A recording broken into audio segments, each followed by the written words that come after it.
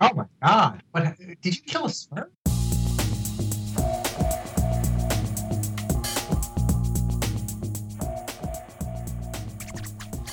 With all of these aspects we're touching on, pricing, value, positioning, framing, pitching, proposals, your your part of the conversation is based on what the other party is saying. So again, that example I shared earlier of an interview with a prospect, if I'm asking them a question, they're responding. My entire role in that conversation is to better understand what their needs are and see if those are needs that I can satisfy. And furthermore, understand what the value is to them in having those needs fulfilled. That's my friend Kai Davis talking about the role of active listening. This podcast episode is a different format. It's more of a conversation, less of a interview, less of a audio essay. I thought it would be super valuable for Kai and I to get together and sort of riff on active listening. I think this is important because to me, active listening is an absolutely foundational skill. I think it makes people better consultants, better salespeople, really just better human beings. I think it's a skill you can develop, and I think it's a skill that enhances the bottom line of any professional services business. I'm Philip Morgan. This is the Consulting Pipeline Podcast, where we talk about building your consulting pipeline through positioning, education-based content marketing, marketing automation, and today, active listening. Hey, Kai. Hey, Philip. How's your day going? It's going really well. How about you? Good. I am, I just finished repairing a toilet in the middle of the day. That was my midday break, and now I'm excited to talk to you about active listening. This is a whole different format from anything else I've done for the Consulting Pipeline Podcast. Hopefully, people will find it interesting. I think so, because I know that you are one of the better active listeners that I know. Thank you. So we have prepared pretty minimally for this. This is not scripted or anything like that. We're just going to kind of talk through some ideas that we've sketched out on a Google Doc, and we'll start now. So, active listening. I think it's super important in consulting because essentially 80% of consulting is communication, right? Mm-hmm. Mm-hmm. And I think the majority of that communication, at least early on, should be listening, right? Mm-hmm. So, what's your definition, I guess, of active listening? I think active listening is when you're engaged in a conversation by, first and foremost, listening and not even responding, just listening to the other person talking and reacting to what they say with deeper questions, but not reacting by waiting for your chance to speak. I'd compare it to an eager dog who's always jumping up on you. That metaphor, the idea of somebody who's waiting for their turn to say the next thing that came into their mind and not even listening to you, or somebody who's listening, thinking about what you're saying while you're saying it, being present, and then asking a question that pushes one or two levels deeper, furthering the conversation, almost like an engaged game of tennis. We're going back and forth, we're volleying back and forth, we're each taking turns, hearing what the other person has to say, and from there, it becomes deeper. I think that tennis analogy is pretty interesting. I know that I practice active listening. A, when I think it's important, and B, as often as I can. But I catch myself doing a kind of listening that's not that deep, right? And the way that I know that that's happening is I'm planning my next question or move or thinking through my next comment while the other person is finishing their answer or their statement or whatever it is, right? Mm-hmm. It's almost like, when you think about that tennis analogy, it's almost like you think you know what your next play is even before they've returned the volley back to you. Mm-hmm. Mm-hmm. And at least for me, that's how I know I'm not doing active listening. Is I am, I'm further ahead in the conversation than I should be. And I think there's an important point there where if we want to continue using this metaphor of a game, be it tennis or something else, a experienced player will be looking at the current state of the game, observing how their opponent is moving and seeing how their opponent is, say, returning their volley, but also thinking about the overall aspect of the game. What am I playing towards? Where do I want this conversation to head? But staying in the moment and responding to the person as they speak, as they're sharing an idea. In the most common example of active listening that comes to my mind is probably active listening when I'm interviewing a prospect for the first time who might want to work with me. Right. And so I have a general idea of where I want that conversation to go, the main points I want to hit on, but I'm using this time and space we're setting aside to ask them questions, hear what they have to say, and then we might go in a different direction depending on what they say. They might start off saying like, oh man, I have the biggest problem. It's with XYZ. And I want to follow up with that and learn more about what pain they're experiencing. But I still have in the back of my mind a general idea of what I'm playing towards or what we're talking towards in that conversation. But I'm using active listening as a skill to respond to them as they're speaking with the most appropriate question at that time. When you've been in a conversation and someone else that you're talking to is clearly doing this active listening thing, what does it feel like to you to be on the receiving end of that versus maybe not when it's just obvious that the other person not listening that deeply? It feels empowering, warming, and rewarding. Whenever I've had a face-to-face conversation with somebody and they're very actively listening, it feels like they're putting me sort of in the spotlight or on stage. They're making it clear that they're setting this time and space, they're setting this arena to hear what I have to say, to engage in this conversation with me. And it makes me feel excited to continue having the conversation versus when somebody isn't engaging in active listening, they're before the final word in the sentence is out of my mouth, they're already responding with the thing they thought of 3 sentences ago. And it's like, well, we went to a different place here. It feels jarring. It feels like I exist as a almost like a mannequin or a piece of scenery, an extra for them to talk at versus having a conversation with. Yeah, I've been in a situation where I don't know.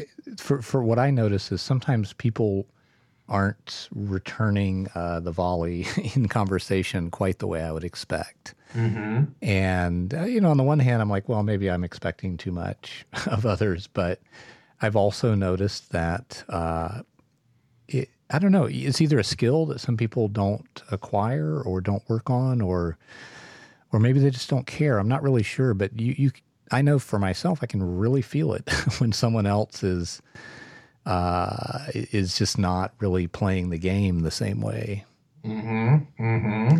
So here's something I think we should discuss. Active listening is great. Yes, it's a good skill. How does it connect to things like the other things that come up in consulting, like discovering value, having a sales conversation, pitching maybe an idea or an offer, or setting price, or just any of those number of things that come up all the time in consulting? Where do you see the connection or the tie-in to active listening?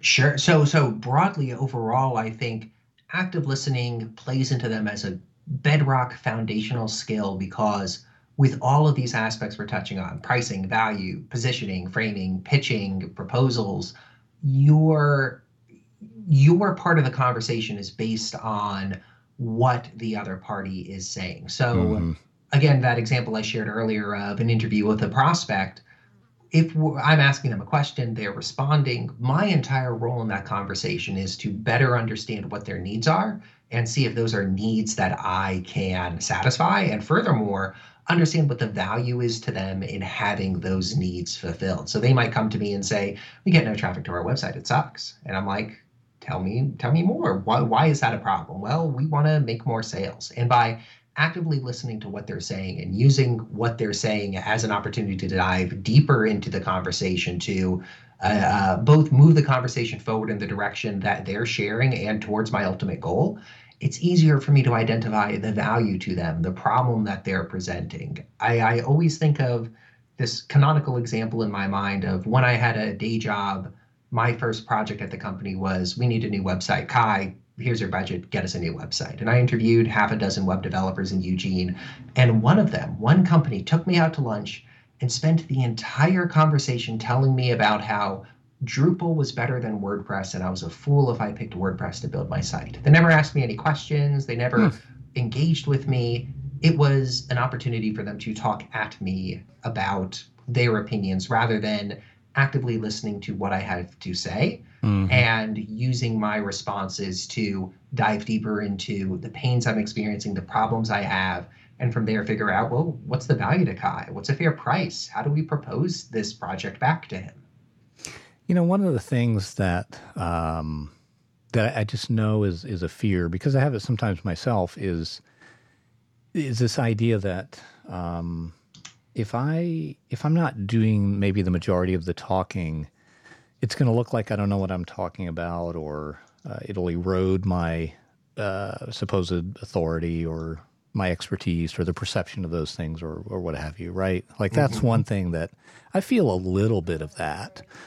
And I'm an introvert. I do just have kind of a natural tendency to ask more questions than I do making proclamations or trying to express my viewpoint. I mean, are there fears that come up for you when you think about maybe not driving the conversation quite so hard? You You know what I know, mean? I think that's a really, really great point. A metaphor comes to mind. I dated a tango dancer for a few years, Mm, and early on in the relationship, I wanted to dance with her, but I was like, man, I don't know how to lead. mm-hmm. Obviously we can't ever dance. And she's like, no, no, no, no, no, no, no. The skill here is as the follow, I get to set like the tone, the pace, the direction. I get to back lead the dance with you. And so we went to a wedding and she made me look impressive by her ability to lead the conversation as a follow. And I always think of active listening and asking questions as that same strategy, that by choosing the questions we get to ask based on what the person we're talking with is saying, Mm-hmm. being engaged with the conversation, but picking the right questions, we're able to almost be the more assertive one in the conversation and lead it in the right direction. So there definitely is that hesitancy and worry on my part of, well, am I engaged enough in the conversation? Am I sharing the right things? But time and time again, I found that when I enter into a conversation with somebody, be it a prospect, a friend, a colleague, and I spend the time asking questions, they come out of the conversation saying, that was a great conversation. I had so much fun talking with him because I got a chance to speak. And that if Yeah. instead I take the time to just monologue as I'm doing right now, there's less opportunity for them to speak and it feels like a less valuable conversation to them. Yeah, isn't that interesting? I mean, that's one of the classic sort of truisms about communication is we all love talking about ourselves, right? Mhm. And the active listener is kind of taking the initiative to make that happen, right? Mhm. By choosing to speak less and listen more and ask maybe more of the questions in the conversation. They're taking the initiative to make that other person feel a certain way, that kind of warmth that you talked about earlier, right? Oh, absolutely. And I think too, recent conversations I've had with prospects where I have a prospecting script I use, 6 questions I ask, and every single time I talk with a prospect, I just go through these 6 questions, and I'm amazed at the amount of information I'm able to get out of a call when I really am just saying like 6 to 8 sentences, like, tell me how I can help you. What's the Mm. biggest problem? And then they're like, let me spew word vomit at you. Oh my God, everything's broken. I need help. And I'm just frantically typing, saying, there's so much value here. There's so much pain. I hope they have enough money to afford fixing all of this. Mm. I sometimes myself think if I get too far off script in a conversation, I'm not going to know. I'm going to be adrift. I'm not going to know what to say or where to take the conversation. Does that happen to you? Sometimes it has happened to me, but I found that by being the person asking the questions, I am, or the listener, you are always able to restore the conversation, put it back on the rails, so to speak, by saying, okay, great. Hey, I have another question. Let's move in this direction now. And it doesn't so much throw the conversation off kilter if it's already going a little off base. Instead, by being the person asking the questions, I'm able to drive that flow and say, well, let's move over here. Let's focus on this thing. And for the person I'm talking to, they're excited because I'm asking another question. I'm listening to them and saying, okay, great. Like this has been a lot of great information. Hey, I have another question on a slightly different topic. Can you tell me about why you picked me to work with or why you wanted to have this call? And even if it's a bit of a jump thematically from what we were talking about before, I think the power is in the active listener or the questioner's hand to navigate the conversation back on track. Yeah. So there's this tremendous power. You really are steering when you're when you're like, I'm asking the questions here. Mm-hmm. The old movie cliche. I'll ask the questions here. When you're in that situation, you're kind of, you really are driving. What to you are the biggest mistakes that you've personally made with listening or not listening enough or not actively listening? That's a good question. I think that the biggest mistakes probably have been not doing it, have been not understanding the value in asking questions or in listening, or being too set on going through questions I've prepared in a specific order and not being able to go with the flow. Yeah. How about for you? Those, let's see, I'm trying to think back. There have been some times when I just want to put my foot in my mouth because I just, I screwed something up. I'm trying to think back to this one disastrous client interview I had, which was not too terribly long ago. And I just could, from the perspective of like the interrogator, I just could not crack this person. Mm-hmm. They just would not open up and sort of tell me their story. And I think the mistake that I made was not like picking up on that signal.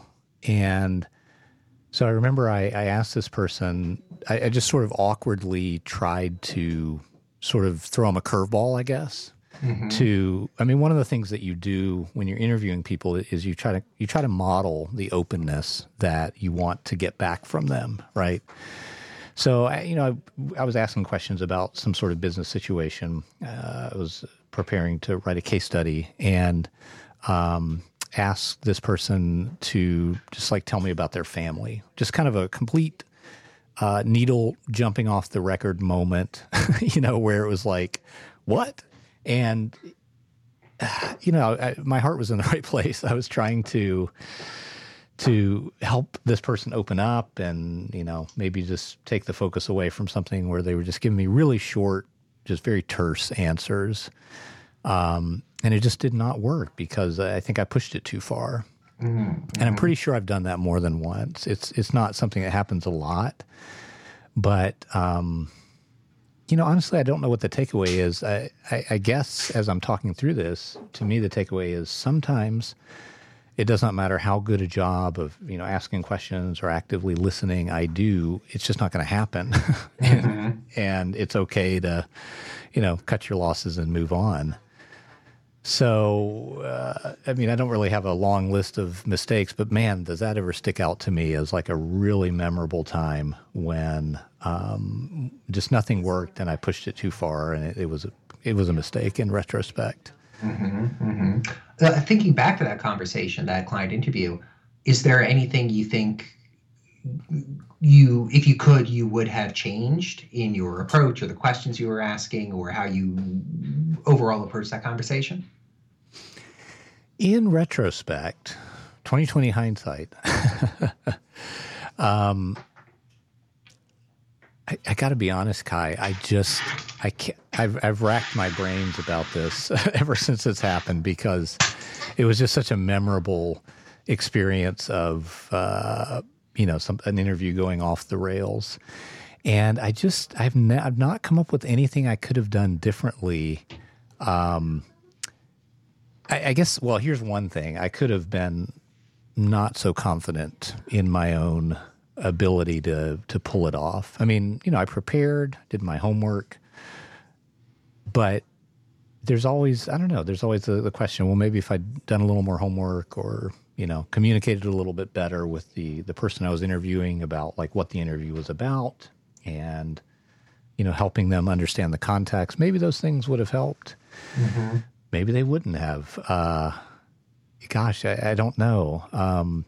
But I do know that for me, when I'm in a situation where I feel like it's my job to be the listener and the asker of good questions, if I feel like I'm not doing great, I can kind of freeze up. And I wonder if that happens to other people. I wonder if that explains, half the awkward conversations I've ever had in my life where the other person kind of froze up or I froze up. But,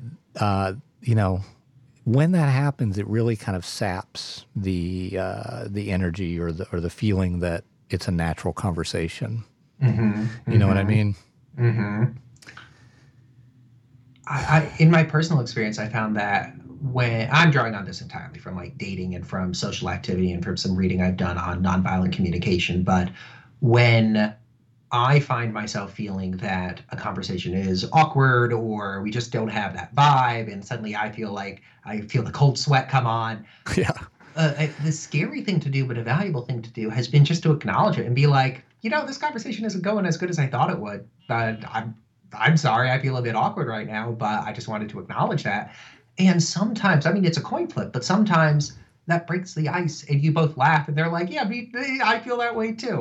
Right. How can we recover this? The other side of the coin there is, I guess, something I haven't implemented, but I've thought about implementing is, let's say I've budgeted 45 minutes for a client interview or a prospect interview, and 15 minutes into it, they aren't giving me information. They're giving me the brush off when I ask them a question. I'm like, well, tell me about your business. And they're like, we sell widgets. What's the biggest problem? We can't sell enough widgets. And I'm like, being assertive enough and confident enough and valuing my time enough to say, you know what? I don't feel this conversation is going anywhere. I'm not sure if we're going to be a good fit. I think we should just end it here. Mm-hmm. Since if I spend 45 minutes on the phone with them and at the end, I'm like, man, that was a shitty conversation. I've got nothing. I don't think we could do anything. Well, why did I spend 45 minutes on the phone with them? If I felt that in the first 15, why not just cut both of our losses and say, you know what? I don't think this is going to a good place. Let's just stop it right here. Mm-hmm. Yeah. I think that the willingness to do that comes from listening deeply, mm-hmm. Not to try to bend everything back to that central point, but really that's what you're doing, right? You're instead of listening to your own idea that this should be a great client engagement, this should go off without a hitch, you're actually listening to what's actually happening, which mm-hmm. is there's not that level of trust perhaps, or who knows, right? There's just not a prerequisite that needs to be there for it to be a good engagement. Mm-hmm. So really, I mean, you are listening when that happens. You're just kind of keeping both ears open rather than just one ear on the conversation and one ear on your idea of what it should be like. Mm-hmm. Mm-hmm. That's very interesting. And I wonder, how egotistical is it of us as consultants or us as people to assume every conversation we have is going to go perfectly? I think that would be pretty egotistical. I love that saying that says something to the effect of, everybody's fighting a battle you don't know anything about, and mm-hmm. and it's just not apparent in your interactions with them. And that probably applies a little bit more to strangers than it does to people who've paid you, thousands or tens of thousands of dollars to help them. Mm-hmm. But I think it still applies. People have bad days. They're not at the top of their game. They have bad weeks or months or mm-hmm. years even. So, yeah, I mean, I wouldn't say it's egotistical on the face to assume that if the conversation goes badly, it must be the other person. Mm-hmm. But I think it's good to keep in mind that people have off days, mm-hmm. bad days for sure. Mm-hmm. Yeah, we can never know what they were dealing with going into the conversation or what the context is. We're orbiting through the universe and we're briefly passing by this other person, and the conversation might not go well. And you could either actively listen, find a way to ask your way out of it, find a way to communicate your way out of it, or end the conversation. But I think fundamentally, all of those come from understanding the tone and tremor in the conversation. And again, actively listening and figuring out, whoa, this isn't going where I thought it would. This isn't a conversation that needs to continue. Yeah. I mean, what's emerging to me as we're talking about this is that there's a sort of underlying skill, which I really do think is a skill. It's not just a personality characteristic, which is the ability to be flexible, right? Mm-hmm. When you're actively listening, you're sort of flexible, you're open to changes in direction, you're willing to follow where the conversation is going rather than sticking to a script. And same thing that we're talking about here, it's this kind of meta skill of just being flexible, just saying, mm-hmm. well, I mean, I'd add one option to the list you just gave, which is maybe just reschedule the conversation, maybe just say, right. Use that suggestion of saying, normally these kickoff calls or these interviews go a lot better, and I'm just wondering if it's maybe not a good time. Maybe we should reschedule. Mm-hmm. Mm-hmm. So we have some notes here about getting better at active listening. I mean, let's actually start with the question. Do you think it's a skill? Is it a talent you're born with, and if you don't have it, forget about it? Oh, God, no. I think it's very much a skill that you could pick up by practicing it. It's less complex than being able to play chopsticks on the piano. It just takes time thinking about it and observing how you interact with people and observing how other people interact with you. And first and foremost, a willingness, being able to say, I'm not the best communicator out there. There are ways I could become a better communicator. This is one of them. How do I become better at this skill? Yeah, like I think one of the keys to changing and improvement is, like self-improvement, is the willingness to believe that it could be better. Mm-hmm. And so, if there's any listeners who just feel like, nope, forget it, I've always been a bad listener, I would say the starting point is just to consider that maybe you could be better. Maybe you could be if you're terrible at it, maybe you could be a halfway decent listener. If you're halfway decent, maybe you could be an excellent listener. I'd even reframe it from being terrible at it to being untrained at it. Somebody who's never mm-hmm. taken a piano lesson before isn't terrible at the piano. They've never taken a piano lesson before. And right.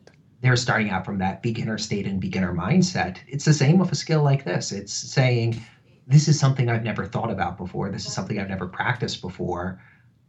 Let's see what can happen from this. Yeah. So one of the things that one of us wrote here in the notes, and I've heard this advice from other places, but just a thing you can practice, requires no equipment, requires no special training, requires no, expense. You don't have to buy a course. It's just to practice shutting up. I love that because it's so simple. Here's my take on it. When you shut up in a conversation, and not obviously there's an element of timing involved in knowing when to shut up, but the obvious place to start shutting up is after you've asked a question, right? Mm-hmm. One of my tendencies is to feel like when I ask a question, I didn't get it right the first time, and so I kind of keep trailing on with more and more qualifiers, more and more sort of explanation as to what I was asking. Mm-hmm. So I struggle with this too. It's just it's so fundamental to ask the question and then shut your mouth, sit on your hands, do whatever you have to do to remind yourself to create that space for the other person to answer, right? Mm-hmm. Mm-hmm. Yeah, as long as you are talking or asking a question, they can't be responding. So when you shut up, A, it's giving them space to talk. B, people hate a vacuum and hate silence in a conversation. So if you just sit there quietly, they're going to start talking. That reminds me of what I've heard about negotiation. Mm-hmm. You name your price or you name what you're asking for, and then there immediately the level of tension in the room goes up, right, in a negotiation. Mm-hmm. Once you've named your price or made some demand. because then it's time for the other person to consider that. And sometimes it takes time, and maybe they strategically lengthen the amount of time that they spend thinking about it.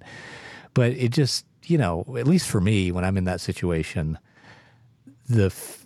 whatever feeling of comfort I had is gone as soon as I, name a price or make say we need to, for me to accept this offer, we need to do these things.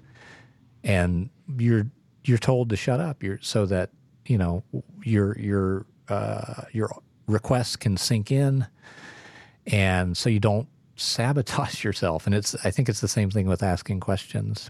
If you ask a question and then immediately, if you interrupt somebody while they're answering, you have kind of sabotaged the whole point of asking that question. But it's uncomfortable, right?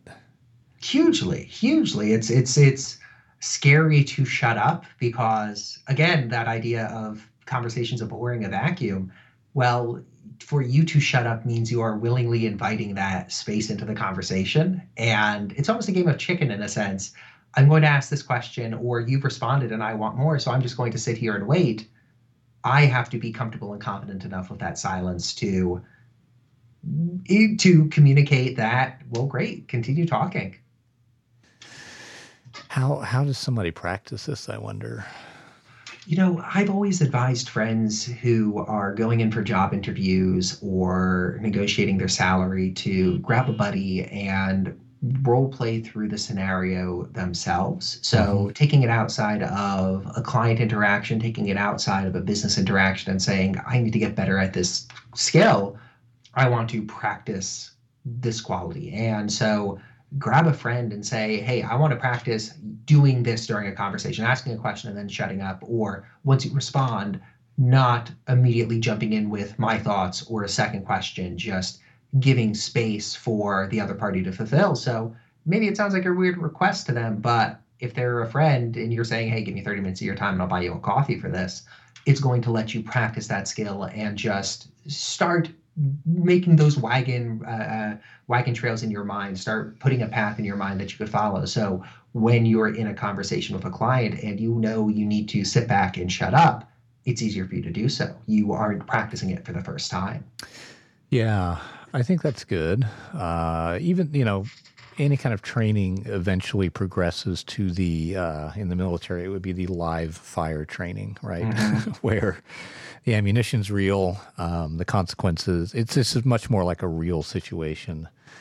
And I'm trying to think how you graduate to that, that sort of live fire situation where you could practice shutting up. I think go ahead. You. No, you. It's your show. Well, no, it is a conversation. But I was going to say, I think the sort of first live fire step is just to go into a conversation with the intention of, creating a small delta between your normal behavior and the new behavior you're trying to create, right? So could be a conversation with, I would pick probably the most mundane, low stakes conversation there is.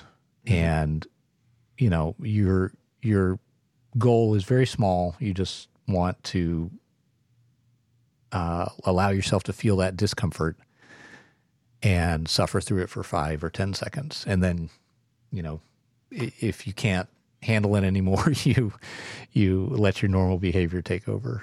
This is obviously sort of, I'm talking about someone who has a problem with doing this. Some people won't have a problem with doing this, and it's not something they even need to practice.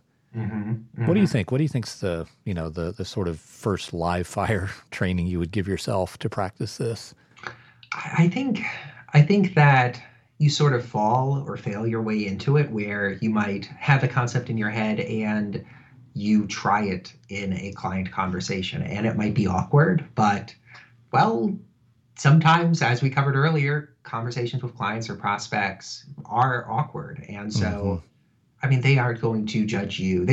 Let's assume they're already paying you thousands of dollars to do something.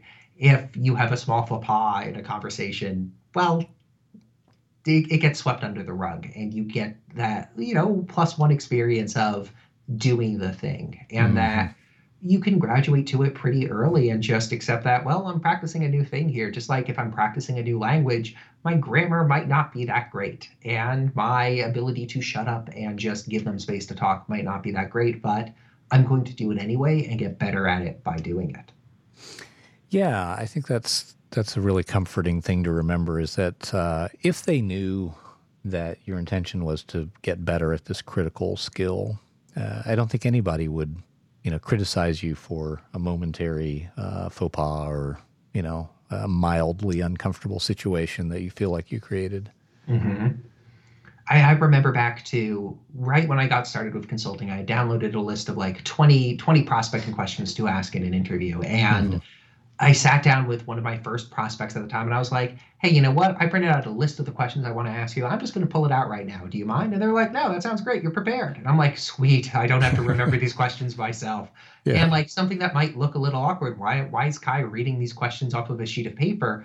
Well, it gave me the ability to have a better conversation. And chances are nobody you'd express that desire to, or nobody you practice that skill on would be like, oh, gee, that's weird. I'm not going to work with you. They'll be like, oh, okay, we had an awkward silence there. Let's move forward. Yeah, it's almost like that list of questions was almost like a prop Mm-hmm. in a performance that you used to sort of make it more okay to just to be practicing, right? Right. Yeah. Interesting. I wonder if there's other props that that people can use. Maybe something will come to either one of us. Mm-hmm. Mm-hmm.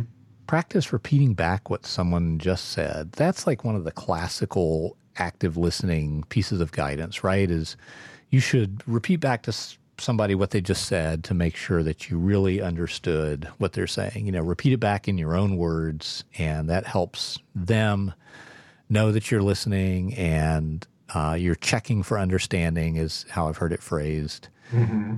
And actually, yeah, I think that actually works. I do that a lot when I'm interviewing people. I'll be like, so, you're saying this, and then I'll just kind of summarize what I heard them say previously. Mm-hmm. So, even though it's kind of active listening 101, I think it's a good skill. I think it's a way that you can get better. Absolutely. It's I found a lot of success using a wrap up sentence like that, being like, okay, so you're saying that the main problem you're running into is you aren't closing enough sales, but you're sending proposals out, but they're not being accepted. Is that right?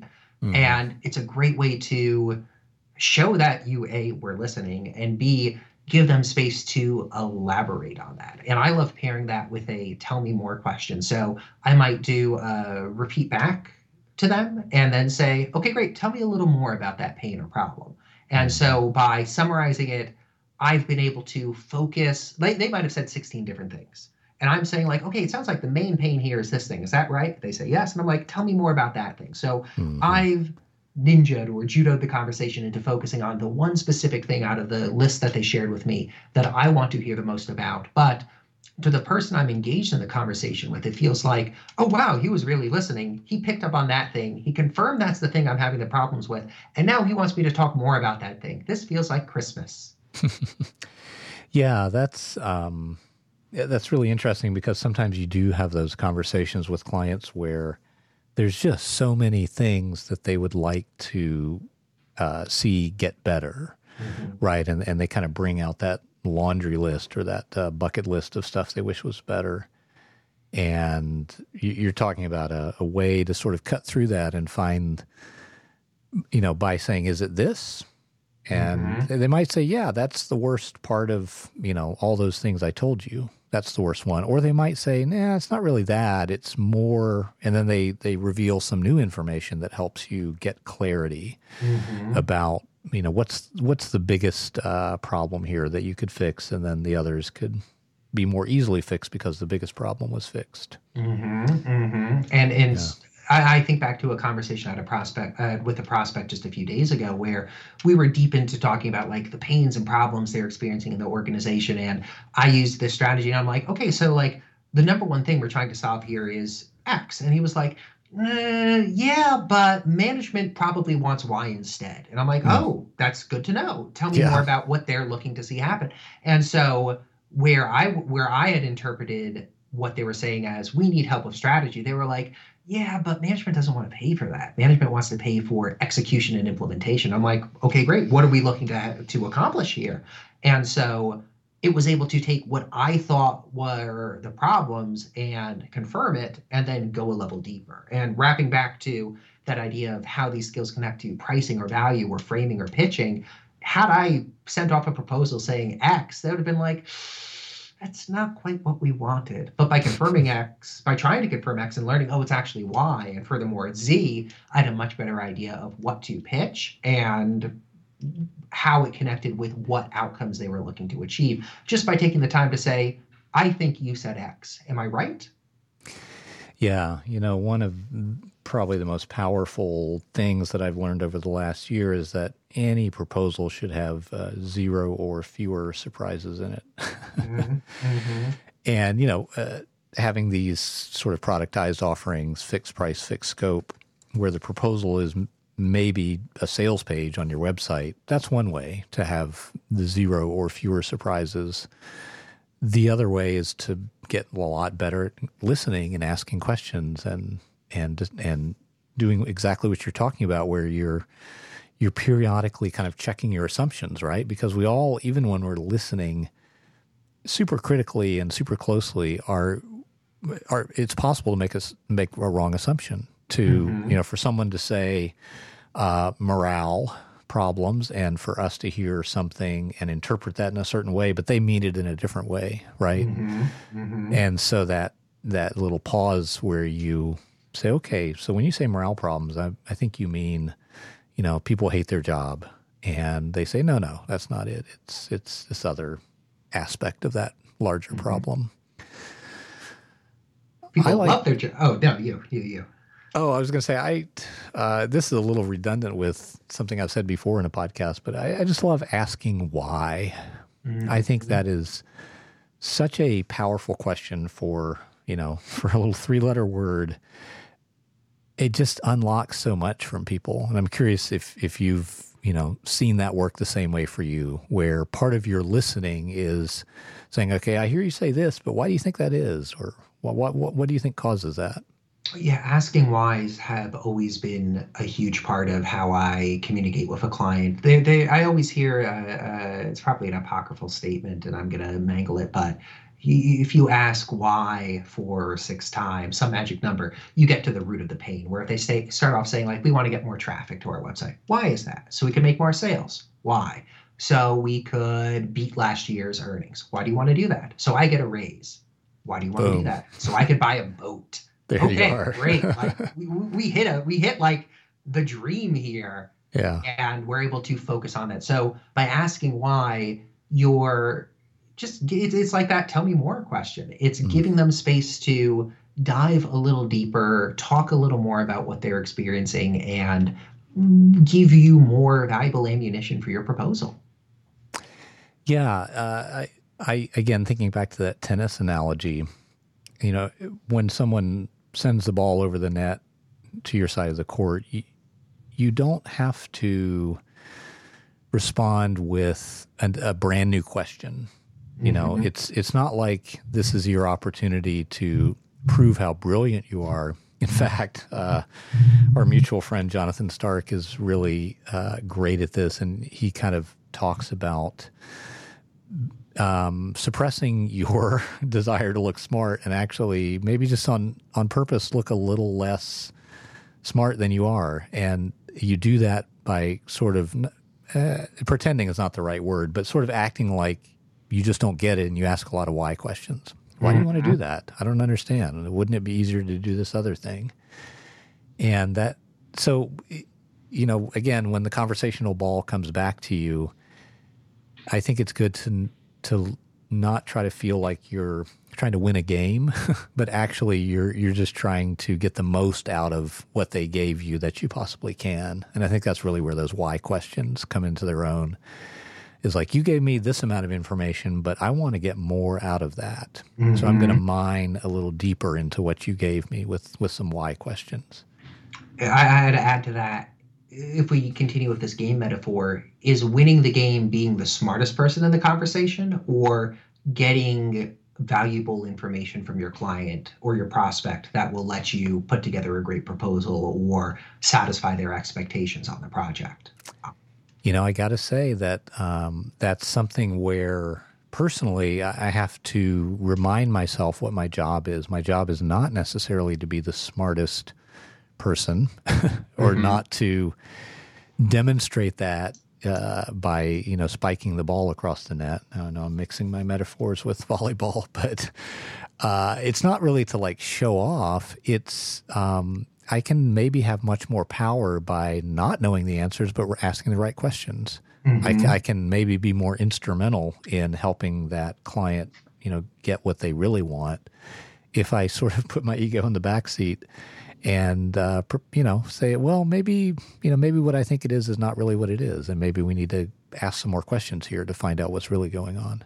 Hmm. So yeah, I agree. It's not, the purpose is not to have the most powerful volleys across the net.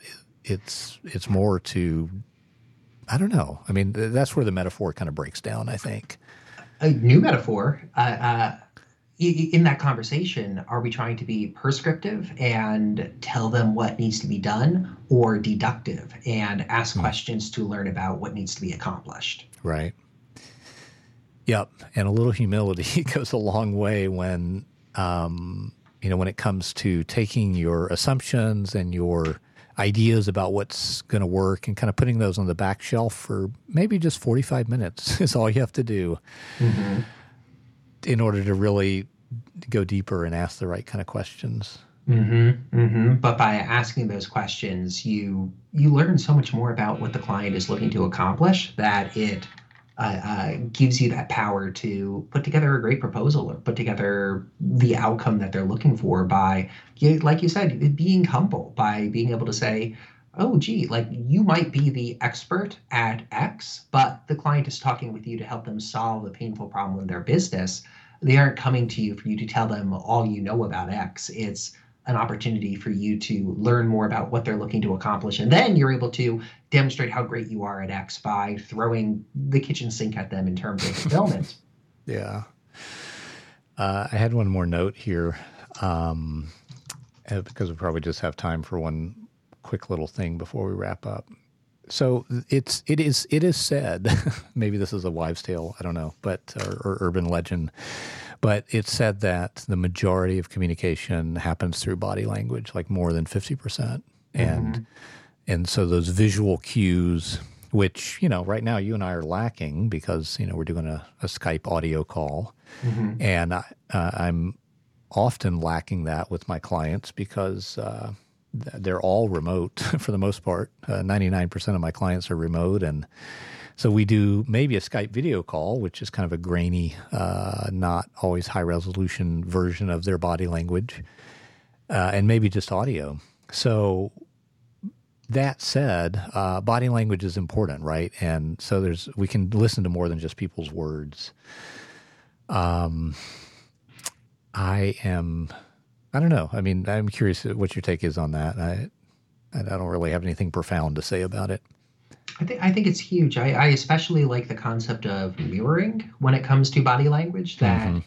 That if you take two people in a conversation, one is going to be reflecting how the other is engaging. So if you see somebody backing off and leaning back from a conversation, you might do the same yourself, or Hmm. you could urge somebody to better engage in the conversation by becoming more physically engaged in the conversation. So by altering your body language, you could change the tone of the conversation for the better or for the worse. There's a wonderful book, What Every Body is Saying. I can't remember the name of the author. I want to say it's James Cairo. He was an FBI investigator and he wrote two books on body language and a book on poker and body language.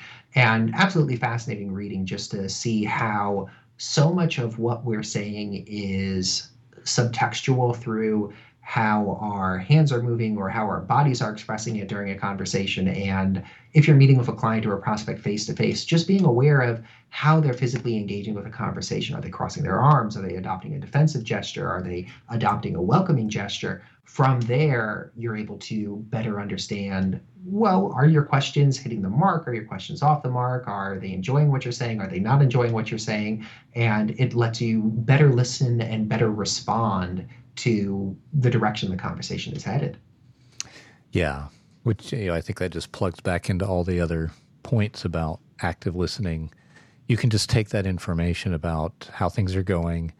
You can notice whether it matches what's being said, right? Because sometimes the body language does not match what's being said, Mm-hmm. and then just respond appropriately. Mm-hmm. Mm-hmm. Oh, absolutely.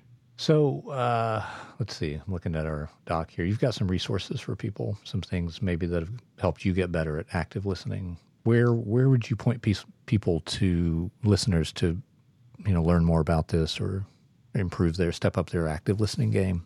I've got three things I'd recommend. The first is the book Spin Selling, and I completely forget who the author is, but we'll stick it in show notes.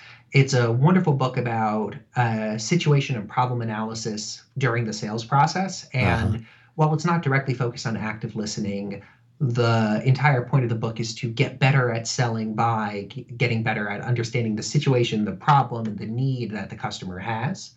Another great resource is the book Pitch Anything by Oren Clough, just talking about the social dynamics of pitching and presenting and the frames that people adopt, whether somebody's going to a conversation as the dominant person or a submissive person. Pitch Anything is a book that it almost feels like a 300 or a 400 level college course on some of these concepts, but Yeah. there's always a few bits that you're able to pull out and say, oh, gee, I see how I could apply this to my process of pitching or talking or communicating. Yeah, I've read that or listened to Oren read that book aloud, and it's totally active listening. I mean, part of it is how to manipulate the conversation subtly or overtly to achieve what you want, which of course is useful for anyone who's trying to pitch or sell anything. But also, it is full of these really interesting insights into how to listen to not what's being said and not even the body language, but the power dynamics of a conversation, which is a whole nother, like you said, it's that 300 or 400 level course on what goes on when two or more people are communicating. There's a power dynamic that's happening, and learning to listen to that is pretty huge also.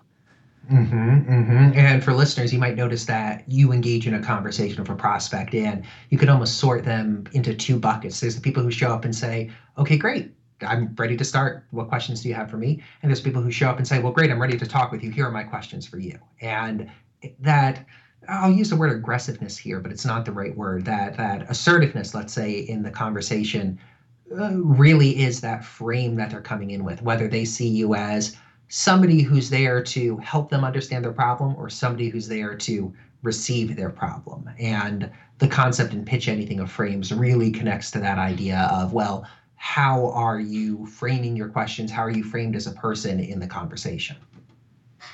Absolutely. Well, what else do you want to add? We've definitely, hopefully, held people's attention for about 45 or 50 minutes here. What else would you add by way of closure here? The final thing is I put together a couple resources for listeners. If they go to doubleyouraudience.com/CPP, they could download a copy of the questions I use when I'm interviewing a client for a value-based proposal or even a fixed scope productized consulting offering. Nice. The phone and email scripts that I use for interviewing prospects, and a sample of different value-based proposals. So while it goes a little outside of the topic of active listening, I found that active listening and actively asking questions during a conversation leads to writing a better proposal. So these are three resources that I think people will find a lot of value in as they engage in asking more questions of prospects or of clients and writing value-based proposals. That's great. Kai, thank you for coming back on the show and walking on the high wire of an unscripted conversation with me. I really appreciate it. It's been a pleasure. Thank you so much for having me on. That's it for this episode of the Consulting Pipeline Podcast. Thanks again to my friend Kai Davis. You can find those resources Kai mentioned at doubleyouraudience.com/CPP. Again, doubleyouraudience.com/CPP. You can find more episodes of this podcast at consultingpipelinepodcast.com. I'm Philip Morgan, and I hope to see you again next time.